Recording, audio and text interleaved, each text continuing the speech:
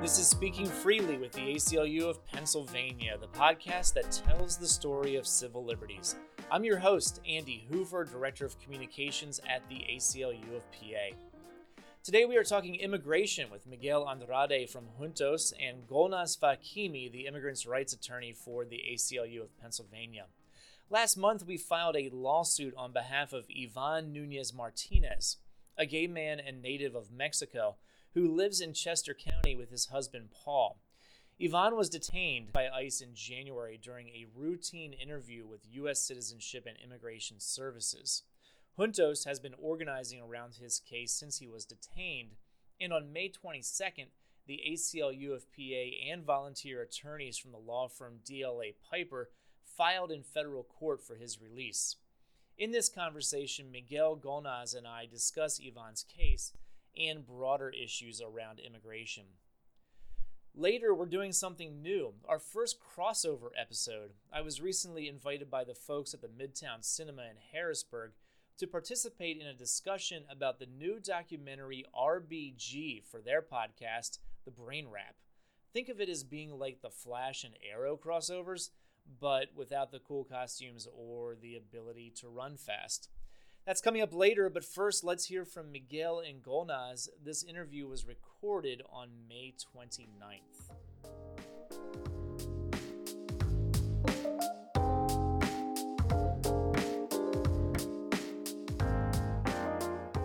Miguel and Golnaz, thank you both for joining me to talk about this case and talk about what's happening in immigration advocacy broadly. Miguel, I'm wondering if you could start. Just talk a little bit about what Juntos does and what your work is like there as communications manager. Sure, absolutely. First of all, thanks for having me. So I work here at Juntos, which is an immigrant rights advocacy organization based out of Philadelphia, but we do work at the citywide and also statewide level and nationwide with the help of a few other national coalitions.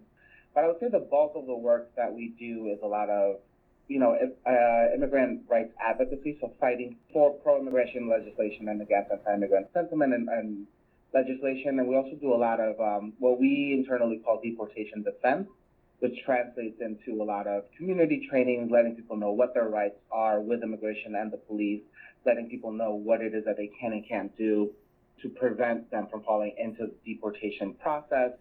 And then we also do a lot of case support. So as the case is with Ivan, there are specific cases that we receive notice of that we kind of feel like it makes sense to highlight, either because the details of the particular case are really egregious or they really highlight a sense of like intersectional work and organizing, as is the case with Ivan's particular case. And then in terms of like my work as communications manager at the organization is just dealing with a lot of the press work, press releases, making sure that anything that comes out of the organization sort of like falls in line with our mission and just, overall communication. So handling the social media of the organization, reaching out to community, and just making sure that the work and power of the people that we work with is accurately portrayed in the media. All right, Miguel, I'm glad you brought up the intersectionality with LGBTQ equality because I do want to talk about that, and we'll come back to that in a few moments. But Golnaz, I wonder if you can say a little bit first about what Ivan's life has been like in the United States. We know that he is married. Can you say a little more detail about his time here since he came to our country? Sure.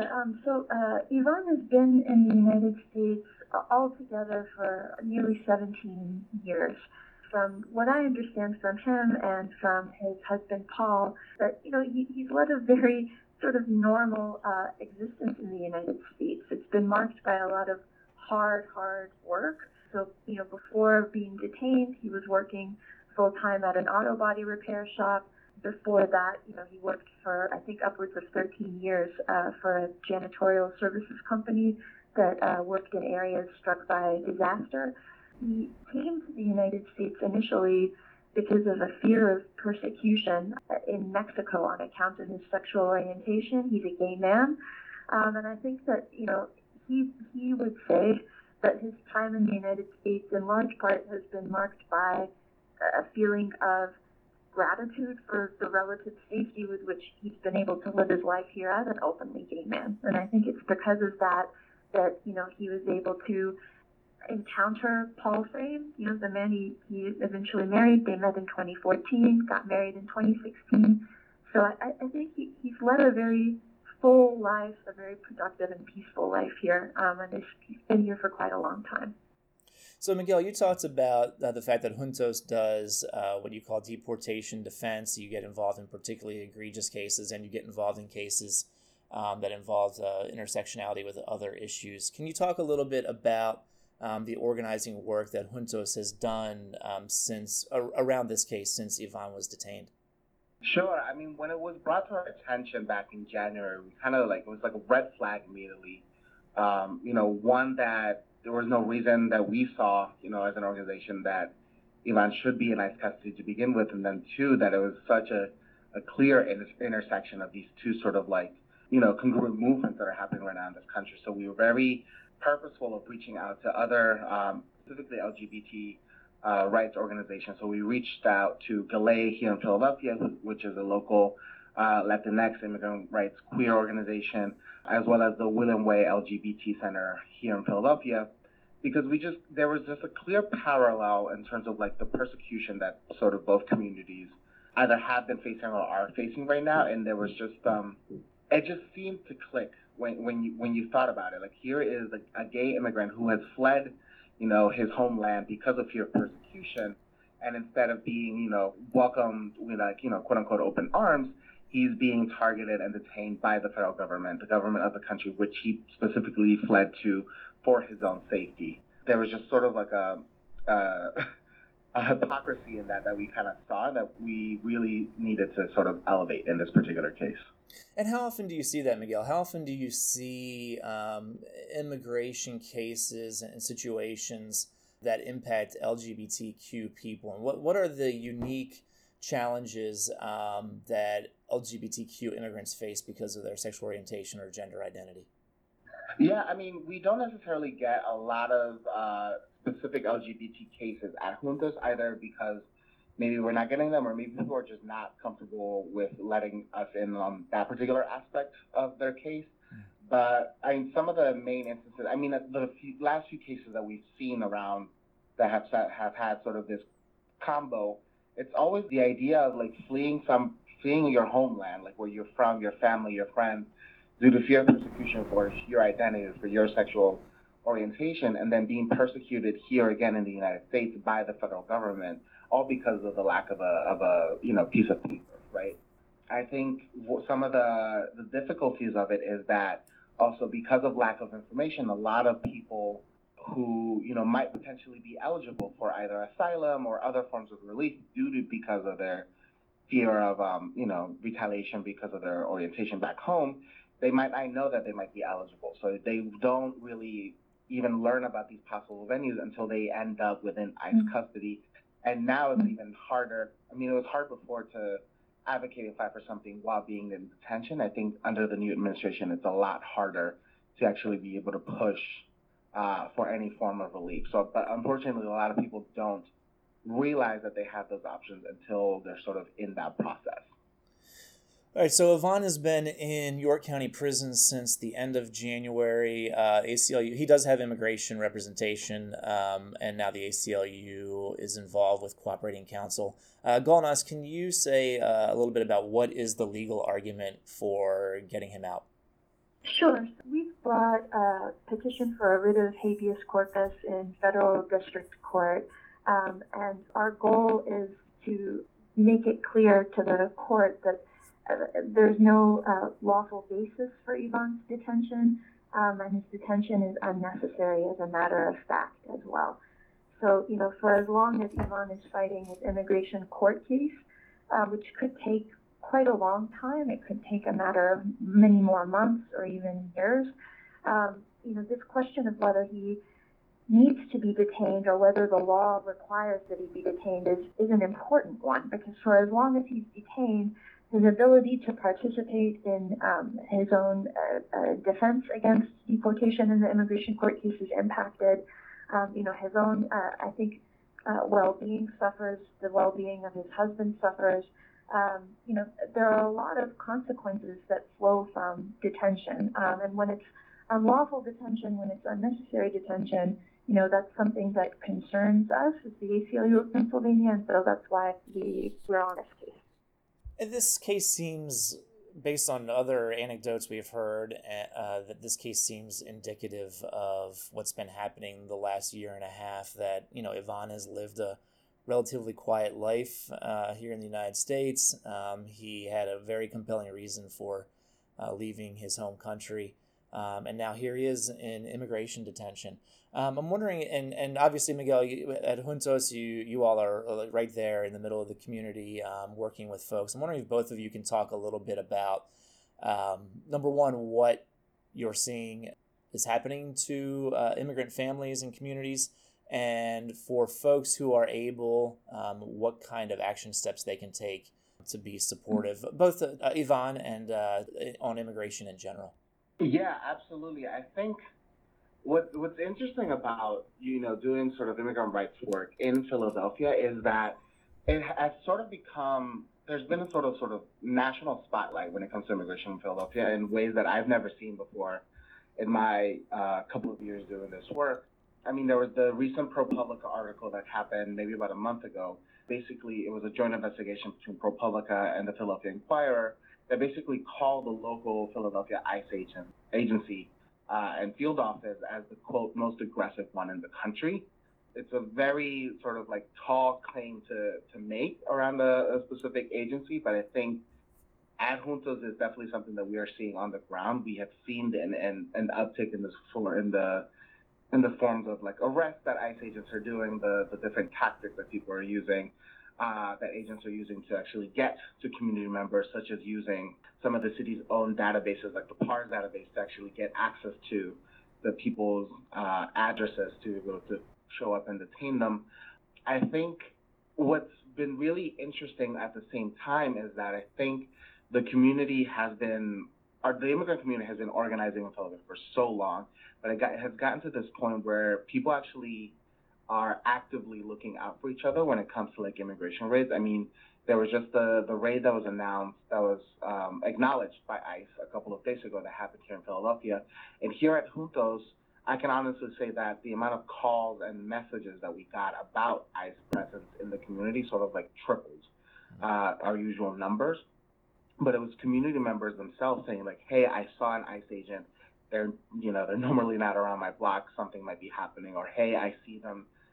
They're at the corner and it looks like they're looking for somebody, or they're going around knocking on doors. So there's a sort of sense of communal surveillance that has really sort of taken hold within the immigrant community. And that's what we mean when we talk about deportation defense. It's not just about what can community members do to sort of protect themselves from entering deportation proceedings, but how can people protect each other as a community? So on that end, in terms of like the ways that people can support this, obviously Juntos is a small nonprofit organization. Feel free to reach out, volunteer, potentially donate if possible, but also check out different trainings that we might be doing. We're actually about to be going statewide. This weekend actually we'll be out in Pittsburgh, and then the weekend after that we'll be in Harrisburg, doing community resistance zones and deportation defense trainings with different advocates and community members who want to sort of implement that model. So if you're out in the Pittsburgh area, feel free to check us out on Facebook and find out exactly where that training is going to be. And Golnaz, what about from our offices and what we're seeing come through our doors? Are we? What's your perspective on the way things have been the last year and a half? I think that what Gail has highlighted with respect to Philadelphia, it applies to the entirety of the state of Pennsylvania. So the Philadelphia field office of ICE, which the ProPublica article named as being the most aggressive in the country, it's in charge of immigration enforcement across Pennsylvania, also in Delaware and West Virginia. And we've heard, countless reports through a lot of different channels of problematic direct ICE enforcement actions in lots of different parts of the state. I think that the reports that we've been hearing about in terms of quantity and frequency, it's very different from prior to Trump's taking office. That's not to say that the Obama administration wasn't undertaking immigration enforcement in an aggressive way. It was. President Obama earned the nickname of the deporter-in-chief for having deported more people than any prior president or administration. But I think under President Trump, really on the ground, what community-based organizations and what organizations like ours are seeing, really, it feels different. It feels escalated and amplified. And I think that in terms of community-based responses and ways of resisting what we've been seeing on the ground, I think that Know Your Rights awareness and trainings are a huge part of an effective resistance. And then I think that there are other ways of resisting too. And I think that organizations like Juntos, working together with community members, are sort of pushing the envelope in a great way about ways of resisting that aren't just reactive and responsive and defensive, but proactive and empowering. I think I'm hopeful that we'll see more and more of that in communities around the state. So Golnaz, whenever we file a case, we make a big splash when it gets filed, and then it quiets down until the next bit of news happens. What is the next step in the legal process in Yvonne's case? So since the petition was filed, the case has been assigned to a magistrate judge and to a district court judge. I think that what we can expect is, in a matter of time, for the government to put in its response to the claims that we've made. And from there, I think it's a little bit of a wait and see. It may be that a hearing will be ordered. It may be that we'll need to take some extra measures to try to escalate the timetable on which the case is reviewed. But I think for now, probably the next step will be to see if the government puts in a response of some kind. All right, well, Golnaz and Miguel, thank you both very much for joining me today. Hopefully the next time we talk, it will be because Yvonne has been freed.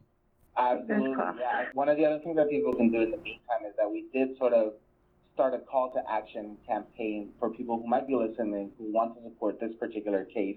We're actually asking people to call ICE directly and say that they're calling on behalf of Yvonne and basically advocating for his release. So people can call 267-479-3696 and say that they're calling on behalf of Jose Ivan Nunez, whose A number is 099-475-935, and basically advocate and say that as a community member, you wish for this particular individual to be freed and to fight his case on the outside with his loving husband.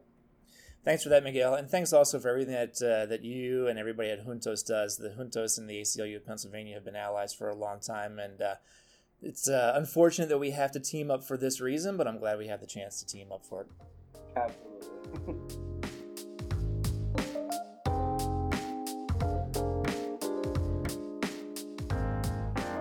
Thank you to Miguel and Golnaz for taking the time to talk about Yvonne's case. Miguel mentioned the deportation defense trainings that Juntos is hosting.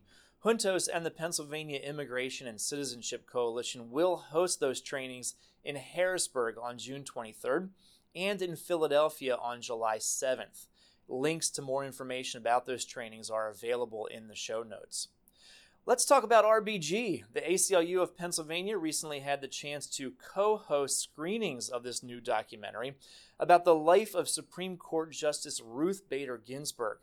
In this segment, I sat down with Abby Tierney, a co-owner of the Midtown Cinema in Harrisburg, and Lauren Hartley Martin of Dickinson School of Law in Carlisle. We talked about our reactions to the film, the ongoing battles for women's equality, and why this film is resonating so much at this moment.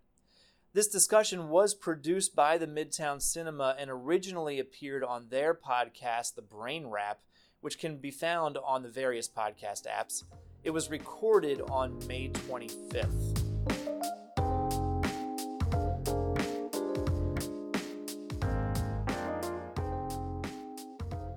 I'm Abby Tierney, and I'm an attorney who is not practicing at the moment, and I'm part of the ownership of the Midtown Cinema. So I was thrilled to bring RBG to Harrisburg through the Midtown Cinema. Yeah, I'm Lauren Hartley Martin. I'm an attorney. I'm on staff at Dickinson Law in Carlisle. So I work in our career services office, and I'm also the assistant director of our Center for Public Interest Advocacy in the law. I'm also a member of the Pennsylvania Bar Association's Commission for Women in the Profession, and I'm the membership co-chair for that organization.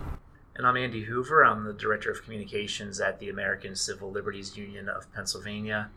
Been there 13 years, spent 9 years lobbying the state legislature, and now I'm in communications. I am not a lawyer. People think if you're from the ACLU, you must be a lawyer, but we do have a few non-lawyers on our staff, too. Let's start with just general reactions to the movie. I thought it was a wonderfully humanizing portrait of this person. I think the Supreme Court can feel like this very aloof thing and entity that just kind of hands down edicts from on high. And you usually only hear about it when you disagree with them or agree with them, either way. In 2018 and people communicate via Snapchat, and the Supreme Court doesn't even allow photographers during arguments. So I thought this film did a really good job of showing you the person in the robe, right? And giving us a picture of who she is and how she's gotten there, and the human who is a grandmother who was beloved by her husband and loved her husband, who works very hard, who planks and works out. Kind of a complete picture of a human being as well as a legal scholar. So I really appreciated that about the film. Yeah, it's a great point, because one of the things I've found working with elected officials is sometimes in the public realm, in the public eye, they get a bit dehumanized. And when you connect with them personally, you do realize, oh yeah, these are people who are, have a personal life and personal interests, and it's just a reminder of the fact that, we're all human beings. And as you said, Lauren, that this movie in particular, related to Justice Ginsburg, definitely showed that. My reactions were twofold, one as a parent and one as an advocate. As a parent, I felt like everybody should take their kids to see this movie. If their kids are of an age where they can comprehend it, it's just so important for young people to know what things were like as Justice Ginsburg was coming up through school, her experiences in law school as one of the few women at her law school, and that things were much different 40 plus years ago for women in the workplace. My daughter was actually with us when we went to see it. She's 15. My other reaction was as an advocate. There's a point in the movie where they talk about how Justice Ginsburg was really focused on, as a lawyer, using the law and legal advocacy as a means to change. And as someone who's done advocacy for a long time, I've always felt like advocacy and social change really is a big tent with multiple poles. You have the legal work, you have policy advocacy, there's grassroots organizing, there's electoral work. You take down one of those poles and your tent starts to sag, and they're all equally important. She was really focused on, how do I use legal advocacy in the courts to make the change that I want? And I was familiar with her activity on the bench, but I was less familiar with her impact through her years of early practice. And certainly what she faced even attending law school when she arrived there was confirmed stories that I had heard. Yes, things have absolutely changed. But even in my time as a young lawyer in the early 90s, I faced situations where people would say, oh, honey, whose secretary are you? And never assume that I was counsel. So I think, what she began and really got to in terms of gender, the rest of us are continuing to push and carry and move that change forward. Yeah. She, as an employee of the ACLU, of course, we're all very proud of the fact that she was one of our former staffers and the founder of the Women's Rights Project, which exists to this day. Our national office has projects based on issues, and the Women's Rights Project is still going strong. We've actually worked with them on cases here in Pennsylvania, including one in Montgomery County a number of years back, where the local town, Norristown, had an ordinance that would require tenants to be evicted if there were 3 police calls from a property. And our client is a domestic violence victim.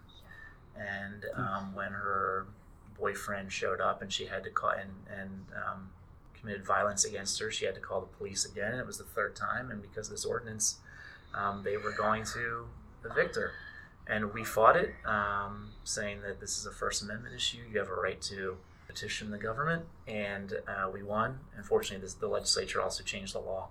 And we worked with our Women's Rights Project on that case. So, the work continues, and we're just all really proud of the fact that Justice Ginsburg was there at the start. Mm-hmm. I think people assume in these polarized political times that, the notorious RBG would be a sweeping activist from the bench. And I think the movie also showed that she really started out as a centrist and very much a consensus builder. And oftentimes what she writes from the bench is guidance for the legislature as to how they can change the law with a full respect of, all three branches and the role of the legislature in really the largest creation of wide sweeping law as opposed to case-specific law. Yeah, and I think that's an interesting kind of extension of her work. So she, very early on, there was a case about reproductive rights that she wanted to bring, and actually they started to bring to the Supreme Court. It was a young woman who was a nurse in the Air Force, and she was actually serving in Vietnam, and she got pregnant. She wasn't married, and at the time, if you wanted to continue serving in the Air Force, you were either discharged, or if you wanted to continue to serve, you could have an abortion. This was before Roe v. Wade, so it was one of the only places in the country when abortion was legal. But that was the choice. You could not carry a child. She knew that because they had told her when she signed up, when she was 23, that is what would happen. So she was in Vietnam, hid her pregnancy until she was 7.5 months pregnant. She was working 12 16-hour shifts. She was dealing with soldiers on the front lines. And then finally she couldn't hide it anymore. And her supervisor immediately sent her back to the States. She was discharged.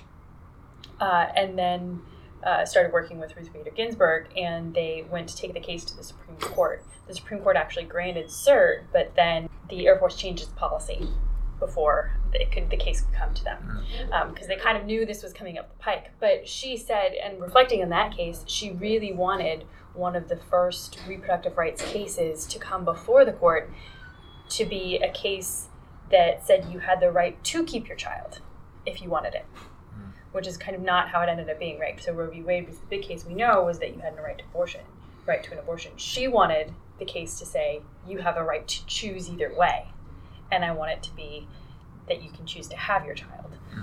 And she did that a lot in her advocacy, right? So that the Weissenfeld case, she chose a male. She chose a male widower as her plaintiff because she wanted to show how discrimination affects both, not just women, but both sides. And I think it was really interesting when she said, I felt like a kindergarten teacher.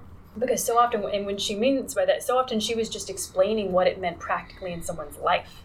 So her opinions are not, they're not known for being particularly like witty or fun to read. Like when you're in law school, if you were reading a Scalia opinion or a Scalia dissent, you knew that was going to be full of like witty things. And even if you didn't agree with them, they were kind of fun to read. Ruth Bader Ginsburg's opinions were known for being very analytical, straightforward, maybe a little bit dry, but at the beginning always started with the very practical implications on someone's life. So I think that was really important for her advocacy and for her legal strategy to explain the practical impact of what this law meant, and that you could create change incrementally in that way. Was really crucial to her strategy, and it was really smart. It worked. Yeah, incrementalism is really important, and whether it's in legislative and policy advocacy or it's in legal advocacy, and picking the right cases, which is an ongoing tension in organizations like ours. We understand and see particular communities that are impacted by issues. There are so many issues we'd like to challenge and bring up and take to court, but you have to really be thoughtful and strategic about when is the right time, which is the right case, when are the facts right, and it's something that we always have to weigh, and it's exactly what you're describing. The whole issue around marriage equality was a good example, where for years there were lawyers out there who wanted to bring various challenges, and the feeling was the situation in the courts just wasn't quite there. And then when the opportunity came to challenge the Federal Defense of Marriage Act with Edie Windsor, that was seen as a chance to open the door to, okay, we can establish that parts of the Federal Defense of Marriage Act are unconstitutional. And if we get the kind of opinion we want, that could be an opportunity then to wedge in and get full marriage equality. So that kind of strategy is always ongoing in organizations, public interest law organizations. And obviously Justice Ginsburg was thinking like that when she was active. And started in that case was a very practical case about whether or not someone had equal rights to their partner's, benefits after the other partner's death, right? So it was very practical daily life implications of this law. She didn't go from immediately a case that said we must have full equal protection, we must have it now. Right. You look at the case and you say, well, of course it's That's not right. fair. Of course it's not fair that person doesn't get their, partner's benefits. Or of course it's not fair. Well, and the facts of that was you had a young father with an orphaned child who chose for 8 months to be home with that child. Right. So the facts were, if they couldn't understand that. Right. And the other case she mentioned about the young woman in the Air Force. So I think it's also smart. She was working with people who were in the Air Force, women in the Air Force, because you want to support your military members, right? So I think that was also smart. But she basically found out that she wasn't making as much money as her male colleagues because she wasn't getting the housing allowance. And she was for her spouse. And the reason was, well, you're a woman. The presumption being that your husband was going to go off and work himself, and why would you need a housing allowance for it?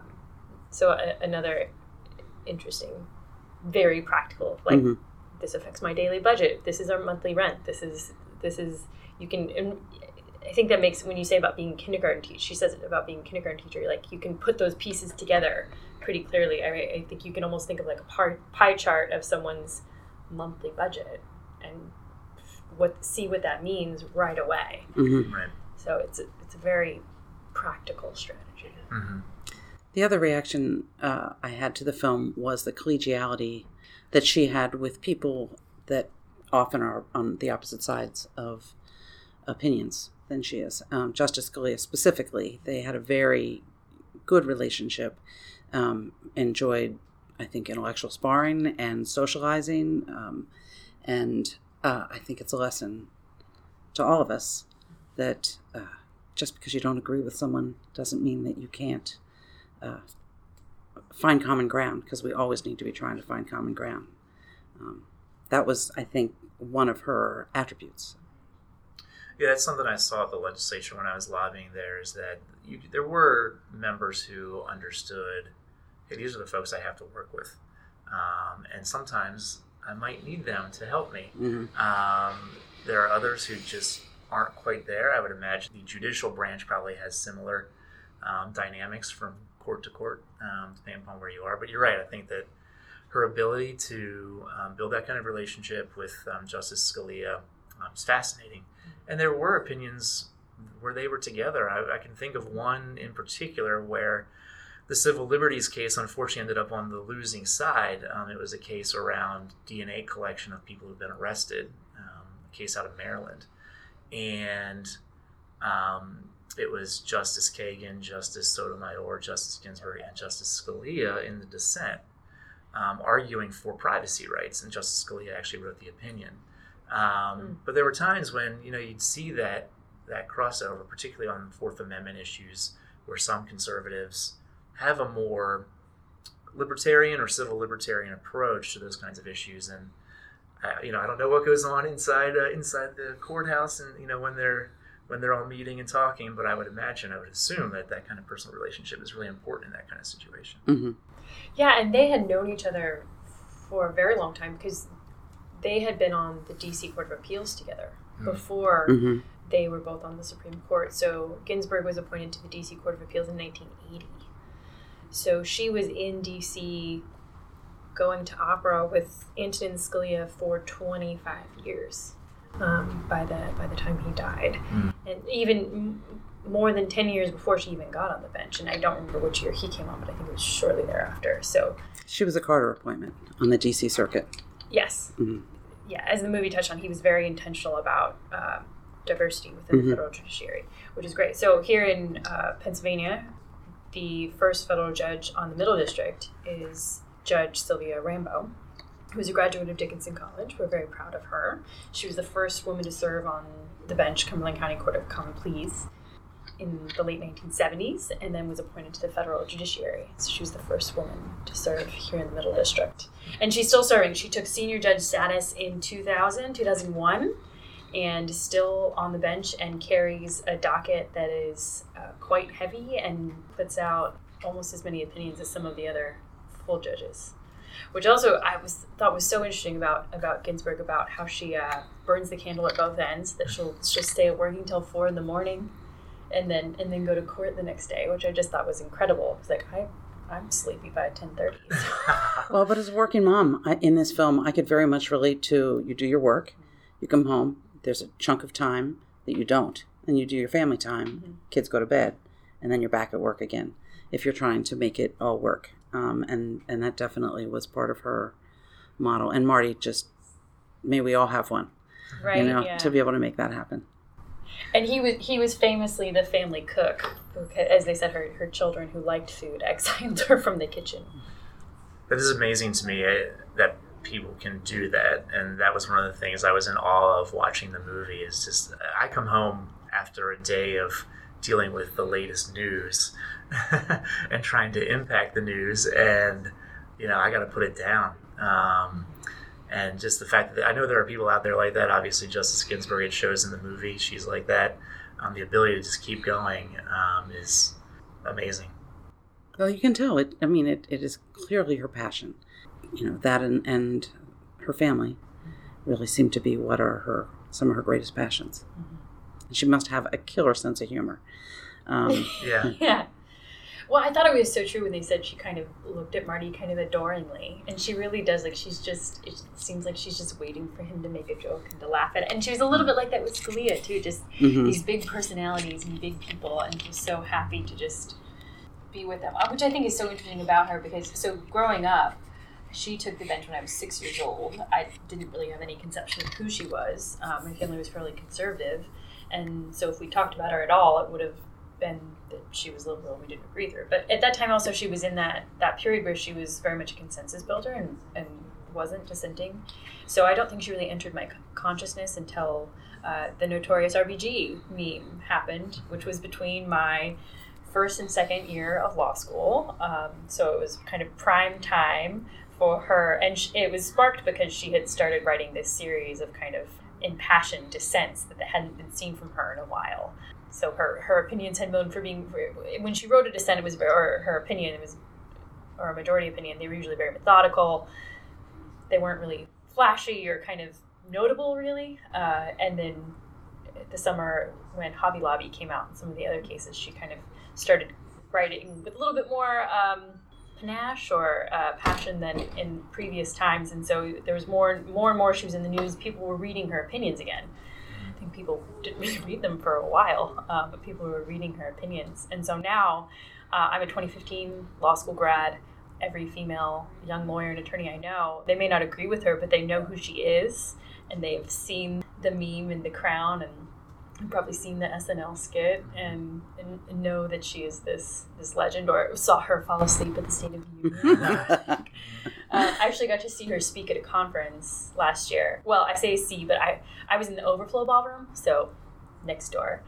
But it was a conference for public interest, and it was full of young women and men. We had students from our law school who came just to see her, just to hear her speak.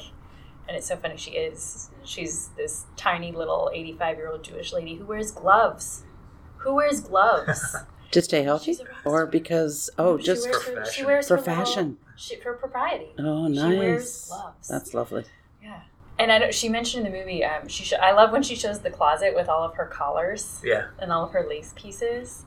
So that one silver kind of piece, she says, "This is what I wear when I wear dissents." For dissents, yeah. It's called her dissent collar. And you can actually buy pins and necklaces that are her dissent collar. And she specifically wears it on the days that she dissents. When she reads the dissent, that's the collar that she wears. So you know she's going to have something to say. Lauren, when you say about seeing her speak, that reminded me of something from the movie that I thought was really cool. Was when there's a scene where she is giving a talk, and beforehand they interviewed 3 young women in the lobby, and one of them says something like, "To be this close to Justice Ginsburg, it's just going to be overwhelming," or something like that. It was just like, wow, it was amazing that, here were these young people who were just so excited about seeing Justice Ginsburg. The other thing that I think was interesting, I was thinking about this even before when I came in to watch it, she got 96 votes for confirmation as a Supreme Court justice. We just went through a period where the Senate ended the filibuster so they could confirm a justice with 51 votes. It's amazing to think back, and as polarized and as challenging as things were in the 90s, I remember it. I remember the way Bill Clinton was treated, the way Hillary Clinton was treated. The fact that she got 96 votes for confirmation, it's hard to imagine any justice or any judge for the lower courts getting 96 votes today. We're just not in that place right now, unfortunately. And it is interesting because they did talk about President Carter's desire for diversity on the bench, for just an over-understanding of the issues that the court will face, not for any other political agenda. And I think that's part of where we may not see those numbers again, because I think they're looking for outcomes as opposed to fairness. Yes, absolutely. I thought it was so interesting in the clips that they showed in the movie. She really talked at length about her record of cases and her, legal theory and her, rationale, why she was in her legal strategy. I can't imagine anyone going before a judiciary and answering questions in that detail and actually talking about cases and legal strategy with pride. And especially ones that had anything to do, that were partisan at all. I mean, her line of cases was very much feminist. And to see any judge that would be that partisan about anything, I just don't know if you'd see it again. Yeah. Abby, you were looking up the box office numbers earlier, and it's really interesting how this film seems to be resonating with people, and people are coming out to watch it. Absolutely. We're definitely seeing that locally. We've had it for a week. Our seatings aren't large. Our largest theater is just over 120. And we've had 794 tickets sold as of, without just being at a week's time. But I think overall in the country, it is definitely exploding. I mean, it started with a limited release and is going wider than they ever anticipated. And they talked about, as of Friday, earning $4.5 million, which for a documentary, documentaries are one of the reasons I love the cinema, because you can learn so much about things that you don't know a lot about. And they're hard sells sometimes for audiences and filmmakers. And this is a perfect example. This is the summer of great documentaries. This is a perfect example of the right movie at the right time. And it's coming out right before a movie about Mr. Rogers. So perhaps this is the summer of civility among these documentaries. But yes, I think we're just beginning to see what this movie can do at this point. And your point about films being a medium for teaching is really interesting for me as a student of advocacy and social change. And I'm curious to hear you say a little more about that. And as a cinema person, as the owner of Midtown Cinema, like your take on the impact of the arts on social change. Oh, I'll give you an example. Earlier this summer, we had a tiny film. We're part of a national group of art house cinemas, so we get notice of some interesting films. It was called Love and Bananas, and there's a previous podcast about it, and it had to do with a conservationist in Thailand saving Asian elephants. And I knew nothing about that, but I thought this is something we need to know about. And it was the most glorious film. There's just amazing conservationist that is doing work in Thailand that started with a single incident and rescue that has blossomed into, when you look at the numbers of how many places that elephants were used in hard labor that are now sanctuaries, it's astounding to see what she's done. And it was a U.S. actress and filmmaker who went and made that documentary. And it's places like this that are going to get that word out. And I know some people, are watching things like this on like Netflix and other things. Sure. But to sit in an audience with a film like that and feel the sense of community and the important work that's being done, there's just nothing like it. Yeah. Some documentaries that came out last year, so the 13th Amendment, and then how the prison system and school to prison pipeline has really affected Black men in particular in the Black community. So that absolutely a part of the cultural conversation. And I think the power of documentaries is what you see in this is how personal it makes it. And I actually thought it was interesting that the documentary didn't even touch on some of Ruth Bader Ginsburg's early experiences with discrimination herself. So when she was just married after Cornell, she and Marty moved to Oklahoma because he was in the military. He did 2 years in the Army. And she went to go get a job and got a job at the local Social Security Administration. And she happened to be pregnant at the time. A few weeks into her job, said, hey, I'm 3 months pregnant. She was demoted and then told that she wasn't going to have these other responsibilities for certain amount of travel that other people would do. There was another woman in her office who was also pregnant who didn't tell anyone until much later and did not experience that. Later, of course, the film touched on the discrimination she would have had in Harvard's classroom, right? There being so few women. And then at Columbia, when she graduated, she was tied for first in her class, and she couldn't get a job at a New York law firm. The film didn't say what happened next. So the job that she got was with a federal district judge in the Southern District of New York, which is one of the very important districts for corporate and financial litigation. So it's a very good clerkship to have. She got the clerkship because one of her Columbia Law professors called up the judge and said, I have this student, she's fantastic, tied for first in her class, you've got to take her, and if you don't, I will never recommend a student to you again. And if she doesn't work out, I'll have someone else line up for you. That was how she got her first job. And so she did that for 2 years. But it took another, professor, a white man, calling another white man to stand up for her. And the top in her class, if you're number one at Columbia Law, you should have the pick of any job you want. And she couldn't get hired. And then later at Rutgers, when she was on faculty at Rutgers, when she was pregnant with her second child, she was a junior faculty member, and she had a year-to-year contract. And she was one of the very few women on legal faculties at the time and knew what might happen. And so throughout the spring semester, while she was going through the process of, approving contracts for the next year, she did not tell anyone that she was pregnant. She went to her mother-in-law, who was a very stylish lady, she said, but a size or two bigger than her, and borrowed a bunch of her clothes and wore those clothes throughout the spring semester.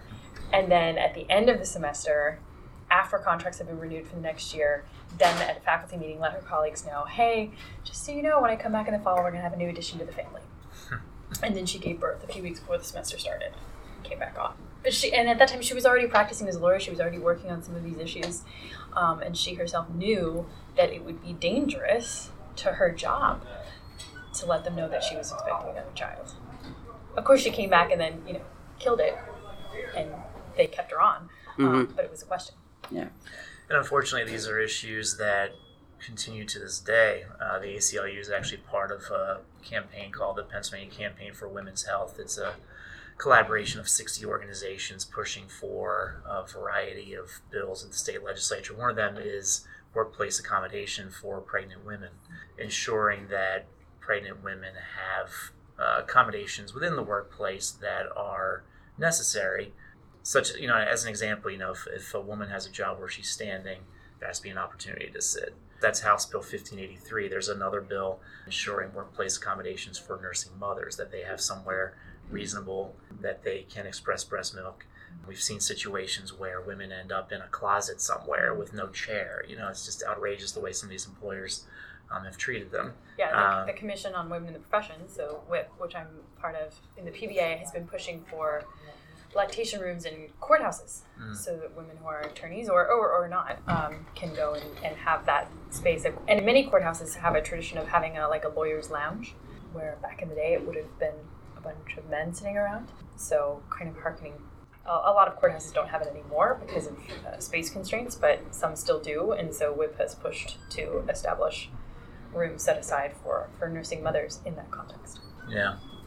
And, we see this, it often has an impact, particularly on blue-collar workers, women working in factories or other retail places where the businesses just have not been quick to catch up with the times. If folks are interested in that campaign, there's a website, pa4womenshealth.org. That's the number 4, pa4womenshealth.org, and they can check out information about that campaign. Abby, I wanted to come back to those box office numbers because I think it really says something about where people are right now. It seems that people are really looking for a place to put their energy, and they're looking at multiple places, I should say. And I have no doubt that the times that we're in definitely have an impact on the box office for this movie. We've seen it in our organization. We've seen our membership jump significantly. We've seen attendance at events jump. We've seen a lot more organizing activity like rallies and things of that sort. It just seems like this was another outlet for folks where they can gather with like-minded people and get out some of that energy maybe that people are feeling as they're concerned about the state of the country. Oh, I think this definitely is the time, and we're seeing that, no doubt about it. Yeah, and I think we were reflecting a little bit that the movie kind of gives us a long view, right, of how far we've come, which is great. And the number of laws that were discriminatory, when Ruth Bader Ginsburg started her career was just incredible. And times have changed a lot and have cascaded down to all areas of our lives, which is great. But as I kind of was saying to someone the other day, I know it's better than before, but I wasn't there before. So Right. it doesn't feel that great. Yeah. And I know some people say, well, you should feel good about the progress you made. Well, I wasn't there when it was so bad, and I would like it to be better. So, as a young woman, a young professional woman, a young female attorney particularly, I look at, some numbers. Nationally, women are about 25% of state legislators. They're 12% of governors, and that's important because governorships are often feeders for state senate and presidencies. Women are about 25% of statewide elected officials. In Pennsylvania, it's much lower. Our statewide elected officials are somewhere in the teens. Pennsylvania's U.S. congressional delegation contains no women at current. There are 18 members of that delegation. Not a single one is a woman. That will change in the fall, it looks like, after last week's primaries, but that's not great numbers. We do have a fair number of women on our appellate courts and as judges, but statewide, they're only about 20% of state judges. So there's still a long ways to go. Women have been going to undergrad and getting master's degree at rates equal to men for decades now. Only in the last 2 years did women start enrolling in law school at rates equal to men. And that's not equally distributed across law schools. Women are underrepresented at the top law schools. So at Columbia and Harvard, where Ruth Bader Ginsburg went. So it's something I think about a lot in terms of the long view, right? So we have women, many women who are going to law schools now, and I think the numbers are similar from that school. I'm not totally sure, but someone in that profession was saying it was somewhat similar. But it's going to take, if you look at generational change and incrementalism, it'll be another, where are we going to be in 15, 20 years? Where will those women be? Will we have more women on the bench? Will we have more women in our state legislatures? Will we have more women in leadership in hospitals and in law firms and in government because of those changes? It's definitely incremental along the way. It's wonderful. I think Ruth Bader Ginsburg will absolutely be remembered as a role model, an example of young women, and I'm looking forward to seeing who the next ones are. Well, and Lauren, your point about just because things are better doesn't mean they are where they need to be is really important, because this is an issue that I've seen as an advocate where people make that argument, and that doesn't help folks who are dealing with inequality in one form or another, whether it's by gender or by race or by sexual orientation, gender identity. Just because we've made progress doesn't mean that these folks aren't having that inequality today is having a very real impact on their lives. And frankly, it's people of privilege, and I have a lot of privilege myself, I'll acknowledge that, but I think that if you're not living it, then it's easier for you to say, "Oh yeah, but look at all this progress we've made." And that's where the film and arts come in my view. That's kind of in where I've shifted a bit. If you're not living it, you don't know about it. But if you can watch it in a film, if you can see it in an August Wilson piece, if you can access those feelings and sentiments and where they're coming from because they're not part of your world, there really is a role for the arts in that education. Yeah, absolutely. And I think, speaking as a man, a guy who watched this movie, I really think it's important for men too to understand this is the reality that women have lived with and live with today. And I hope that you always want to be positive, that that we all have that empathy within us to understand. Okay, we still have to make changes. There's still a lot of inequality out there, and it needs to be addressed.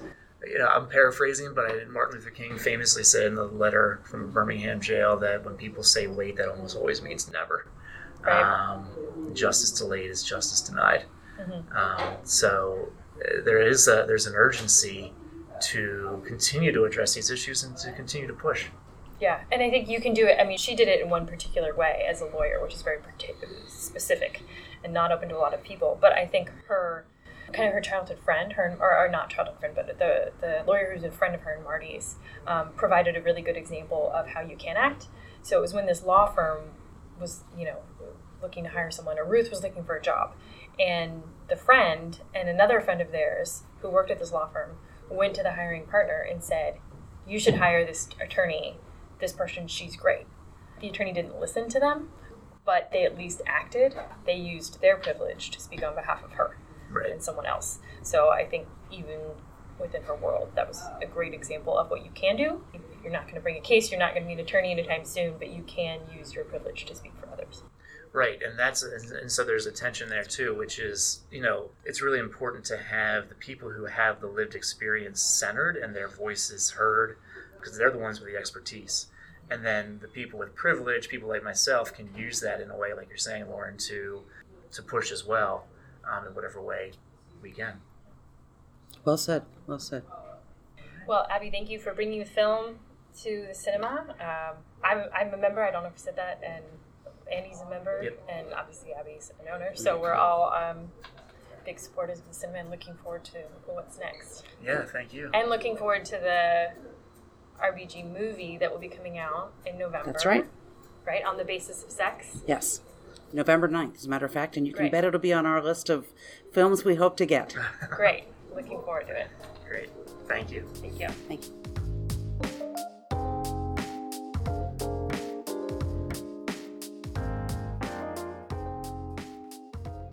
That's a wrap for episode 5. Thank you to everyone who participated in this episode: Miguel Andrade, Golnaz Fahimi, Abby Tierney, and Lauren Hartley Martin. Speaking Freely is edited by Amy Giacomucci, and our music is from bensound.com.